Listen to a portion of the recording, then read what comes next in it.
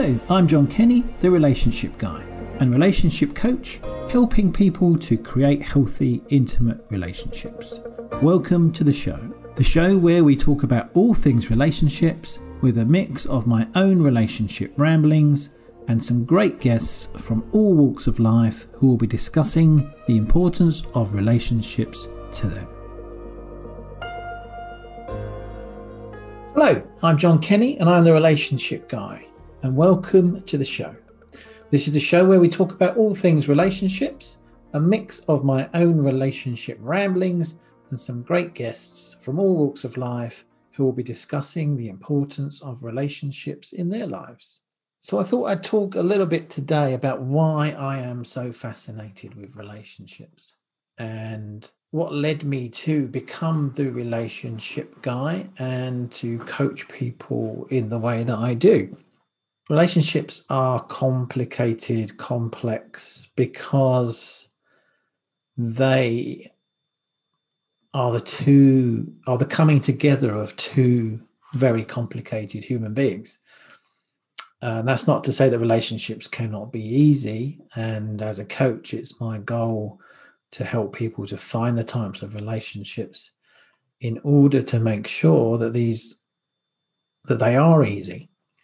My own relationship history is quite checkered, I would say. I experienced a lot of unhealthy, sometimes toxic, quite abusive, violent relationships in my time because of the type of person that I was choosing to be with in my life, stemming from the issues that I carried from my childhood when I first learned how to do relationships. The patterns that I formed within my mind, I then re-established those patterns with my first friendships, then my first intimate relationships, and then they carried on throughout my life. And those patterns are one that were born of low self-worth, low self-esteem, low confidence in myself, because I didn't feel that I was cared about when I was a child. I don't think I got enough time, enough nurturing, enough care, enough acknowledgement as a child. Now,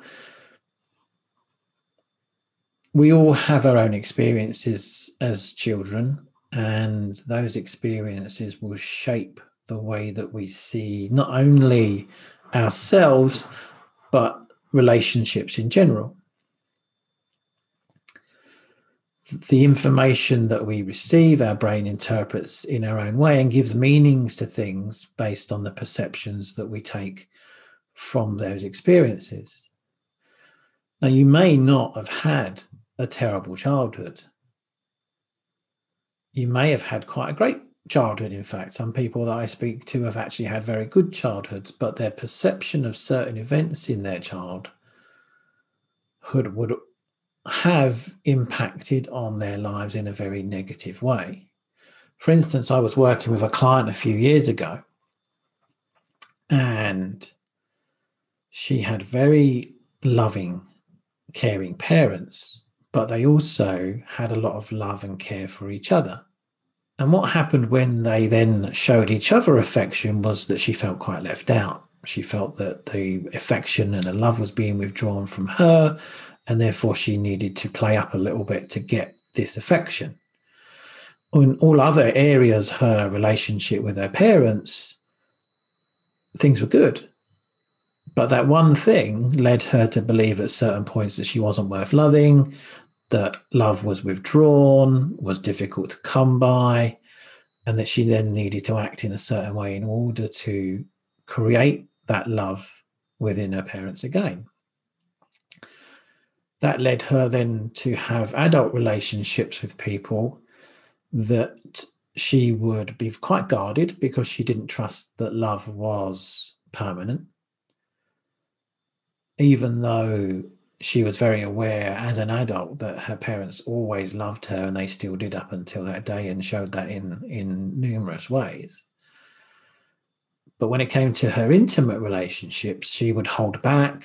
She would wait for someone to prove themselves to her that they were going to be around for a while. And then when she felt safe, she would then reciprocate with this affection. Unfortunately, she had created a relational pattern, a belief about relationships that she had to keep chasing. So the men that she was then choosing to have in her life were ones that were quite avoidant. So therefore, they would be showing her all this love and affection to start with, and then they would retreat as soon as she started to show them affection in return. They would back away, shut down, start treating not very well, and then she would start to chase them. And she repeated that pattern throughout our adult life until we did some coaching together and realized that's exactly what she was doing. Readdressed those feelings that she had from her childhood about her beliefs around relationships, the meanings that she was giving to them, so that she could then have relationships in a much healthier way. Of course, there are childhood experiences that are very damaging, and they're, that's not just a perception of the mind. It's something that is very real, such as people that are abused or neglected, aren't shown how to manage their emotions. They are not treated in a way which allows them to build up a healthy sense of self and a healthy sense of what relationships can mean. And in my instance, it was very much that, I wasn't treated terribly, but I wasn't treated in a way which built up any kind of security within me about how safe it is to be loved, how safe it is to give love. The security was missing, the certainty was missing, and therefore I learned to shut down my emotions because it was a much safer space for me to step into. Spending much of my childhood on my own, not being able to form lasting bonds with friends.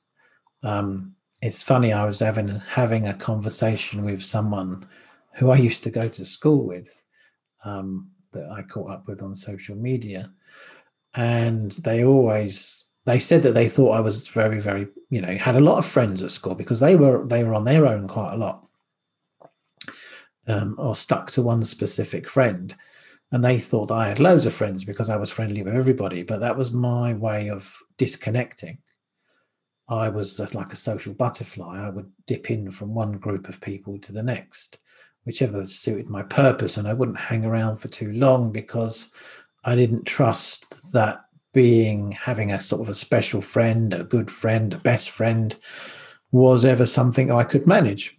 And that continued throughout my life. I've always dipped in and out of relationships, whether they've been friendships or intimate relationships. It's something I still do to this day with some of the relationships, but that's more of a choice thing now because they may not be the healthiest things for me to experience on a regular basis. So I have to make sure that I look after myself as far as those relationships are concerned.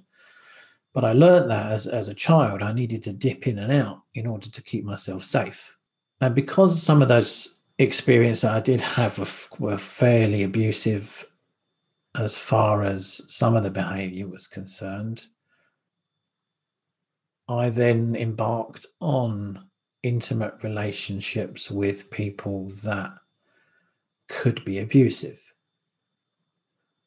mostly verbally, occasionally physically, definitely emotionally and mentally. And this was all I knew. So I was seeking out these types of relationships because of several reasons. Firstly, it was all I knew. It was what I was familiar with, and my brain was looking for familiar. You know that your brain doesn't really like change. It likes to create certainty for you. And even if that means doing things which possibly might cause you some pain, if your brain says that's your familiar space and that's what you know, that's what it's going to go for. it's not going to choose something different unless you allow it to. You can then start to make different choices for yourself and to know that change and doing something differently is okay. And then your brain no longer needs to try and protect you from the unknown. But I chose those relationships because it was what I knew. And also, I developed what I call a safe space as a child. So my avoidance of the difficulties that I was experiencing was to disappear. I would go out a lot and play with friends. I would sometimes even run away from home. A lot of the time, I would just go to my room and play with my toys. That was my safe space, mostly to be by myself. So, in my mind, when it came to connection in relationships, especially when they started to go wrong, so the type of person that I would meet would be generally quite full on after a while, and they would put on a front and they would treat you quite well. And unfortunately, then their kind of anxious type of behavior would kick in. They'd become quite needy and quite clingy. And I felt that whatever I was doing in those relationships was never going to be good enough. So therefore, I would then start to retreat. And again, that resembles my childhood. It didn't really matter what I did as a child. Sometimes I didn't even have to do anything, and I would be punished for that. So I felt as an adult that I was actually being punished.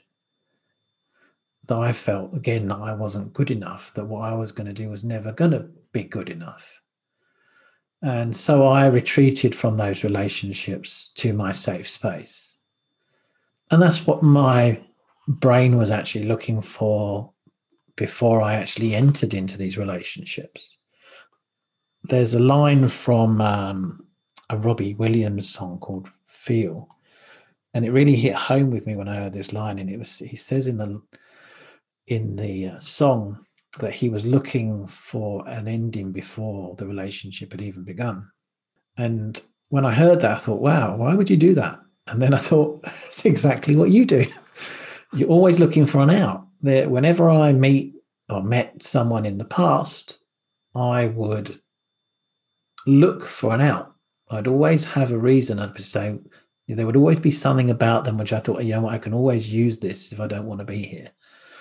And I thought that I was just looking after myself, but actually what I was looking for was an escape plan. So if this didn't work out, regardless of how the relationship would actually go, so the relationship could actually have been okay. But I would think of something, I would find something that would allow me to retreat when it suited me. A lot of this also had to do with what I felt like I deserved in a relationship, because I didn't feel like I deserved very much as a kid growing up. Then I didn't feel like I deserved very much from anybody else as an adult. I remember when I first went into therapy, I found it really hard at the end of my therapy to say thank you to my therapist.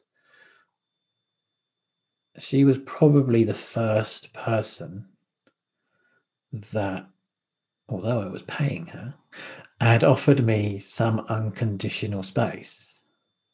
I knew that time that I was with her was my time, and she was there for me. And when it came to the end of our time together and I went to say thank you, I cried a lot. Got very choked up. I didn't know at the time that this overwhelming feeling was about, but it was because I realized that this person had been there for me and I didn't know how to manage that. And now I realize that it was because I didn't feel like anybody had ever been there for me before, unless it suited them, unless it was something that they were going to get from me, that I needed to live up to some kind of expectation for them. And if I didn't do that, then they were quite easily and readily keen, maybe not keen, But they were there to tell me that. They were there to show me that. And again, that would kind of hit me very hard, and I would then feel worthless and not good enough. And at the end of these relationships, I would be very upset and think to myself, nothing I ever do is ever going to work. Why do people treat me like this? Why do I always meet people that make me feel like I don't matter? And I was going through that journey within my head because that's what I'd always thought about myself. I remember being on holiday with my friends in my mid-20s, and I won a lottery, not a lottery. I won a raffle, and I got up on stage to collect my prize. There were several hundred people in this room. And when the guy asked me what my name was, and I said John, I got really, really embarrassed. Now, I was a little bit drunk, and also I thought, oh, I'm on stage in front of all these people. And it was only when I wrote my book a few years ago in 2018 that I realized that the reason that I felt so embarrassed was because I was embarrassed about me. Standing up on that stage, saying my name, made me feel very, very self-conscious. And at that time, when I wrote my book, I realized actually that it's because I didn't accept myself. I didn't even accept my name. That's how negatively I saw myself. And that's why I kept choosing relationships which reinforced that belief that I didn't accept myself, therefore I was never going to be accepted by anybody else. And it's only with that realization and that understanding that's enabled me to change how I feel.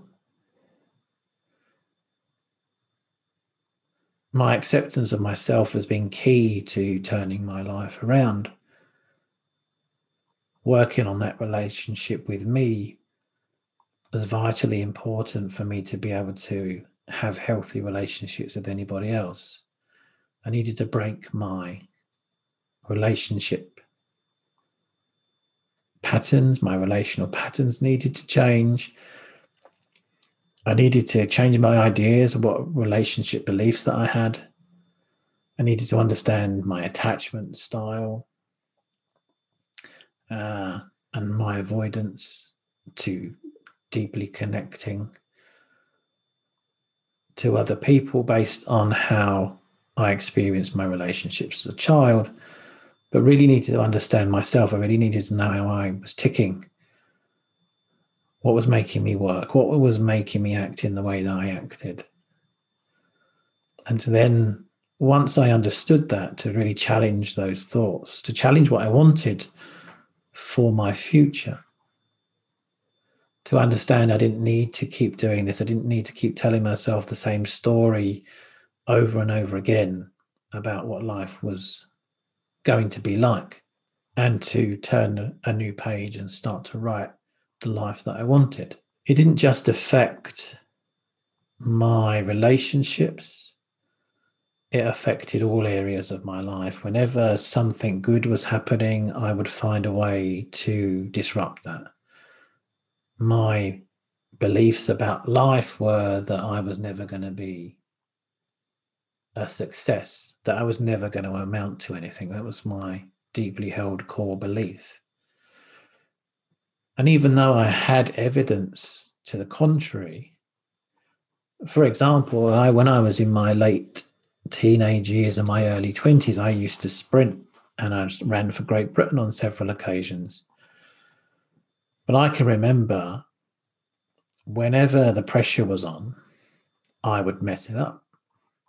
Whenever there was a high expectation on me, when there was a chance of me actually being successful, when I could have really done well, sort of like the weather conditions would be ideal for sprinting, and I'd run the same time in ideal sprinting conditions that I'd run the following week into a headwind which would have blown your hat off. It was ridiculous. I'd run into a headwind and run exactly the same time as I'd run in if I had a following wind. And I never really kind of understood why I never excelled when the conditions were right, when I had the opportunities that I never took them. Sometimes I'd even go down into the blocks when I should be really 150% focused on my race. I should be visualizing my race. I should be thinking through how I'm going to run. And I'm singing a song in my head. And I never understood why. I never understood what that was about. And it was me self-sabotaging. It was me creating an environment where I knew I couldn't be successful. Because in my mind, I didn't deserve to be successful. I didn't believe I could be successful. So all the success I had, I wasn't able to buy into it. I was never pleased or proud of what I achieved until many, many years after I stopped athletics. Because I had this massively unhealthy relationship with who I was. And being able to understand that and start to put that right is key to being able to find the levels of success that you want in all areas of your life, but particularly in your relationships. Because if you don't overcome those parts of you, then you're never going to have the life that you want. You're never going to be fulfilled to the level that you could be. You're never going to be as happy as you could be. You're never going to be as content as you could be. You're never going to feel that love and connection as much as you could. And you're going to miss out on so much. And it's only when you have those realizations that maybe then you can do something about it. And that's why I kind of work with the people that I do work with, because generally they've reached a point where they recognize that something needs to change. They have enough experience of these things to know that something's wrong, and then maybe they don't really know what that wrong is. And maybe they do, but they just really don't know how to address it. And I needed that help when I wanted to address my own issues. I've had lots of coaching in my time. I had therapy when I first needed help. I needed someone to help me to see what I could do, what I was doing. And like I said earlier on, to turn that new page and to write my own story. And that's why I am in this space. That's why I have a passion to help people. That's why I am now the relationship guy. Because I want people to experience those healthy, intimate relationships to their fullest, as much as they possibly can, and to feel that contentment, that fulfillment, and that happiness that I know exists if you just allow it into your life. I look forward to seeing you on the next episode of The Relationship Guy. I'm just going to leave you with one of my favorite quotes, which is from Karl Barth. And he says, "You can't go back and make a brand new beginning, but you can start now and create a brand new ending." Be good to yourself. Thank you for listening. Please subscribe, follow and review the show. That is very much appreciated. And please do reach out if you would like to know more about how you can create healthy, intimate relationships in your life. I will leave you with this quote from Karl Barth. "Although we can't go back and make a brand new start, we can start now and make a brand new ending." I look forward to seeing you on the next episode of The Relationship Guy.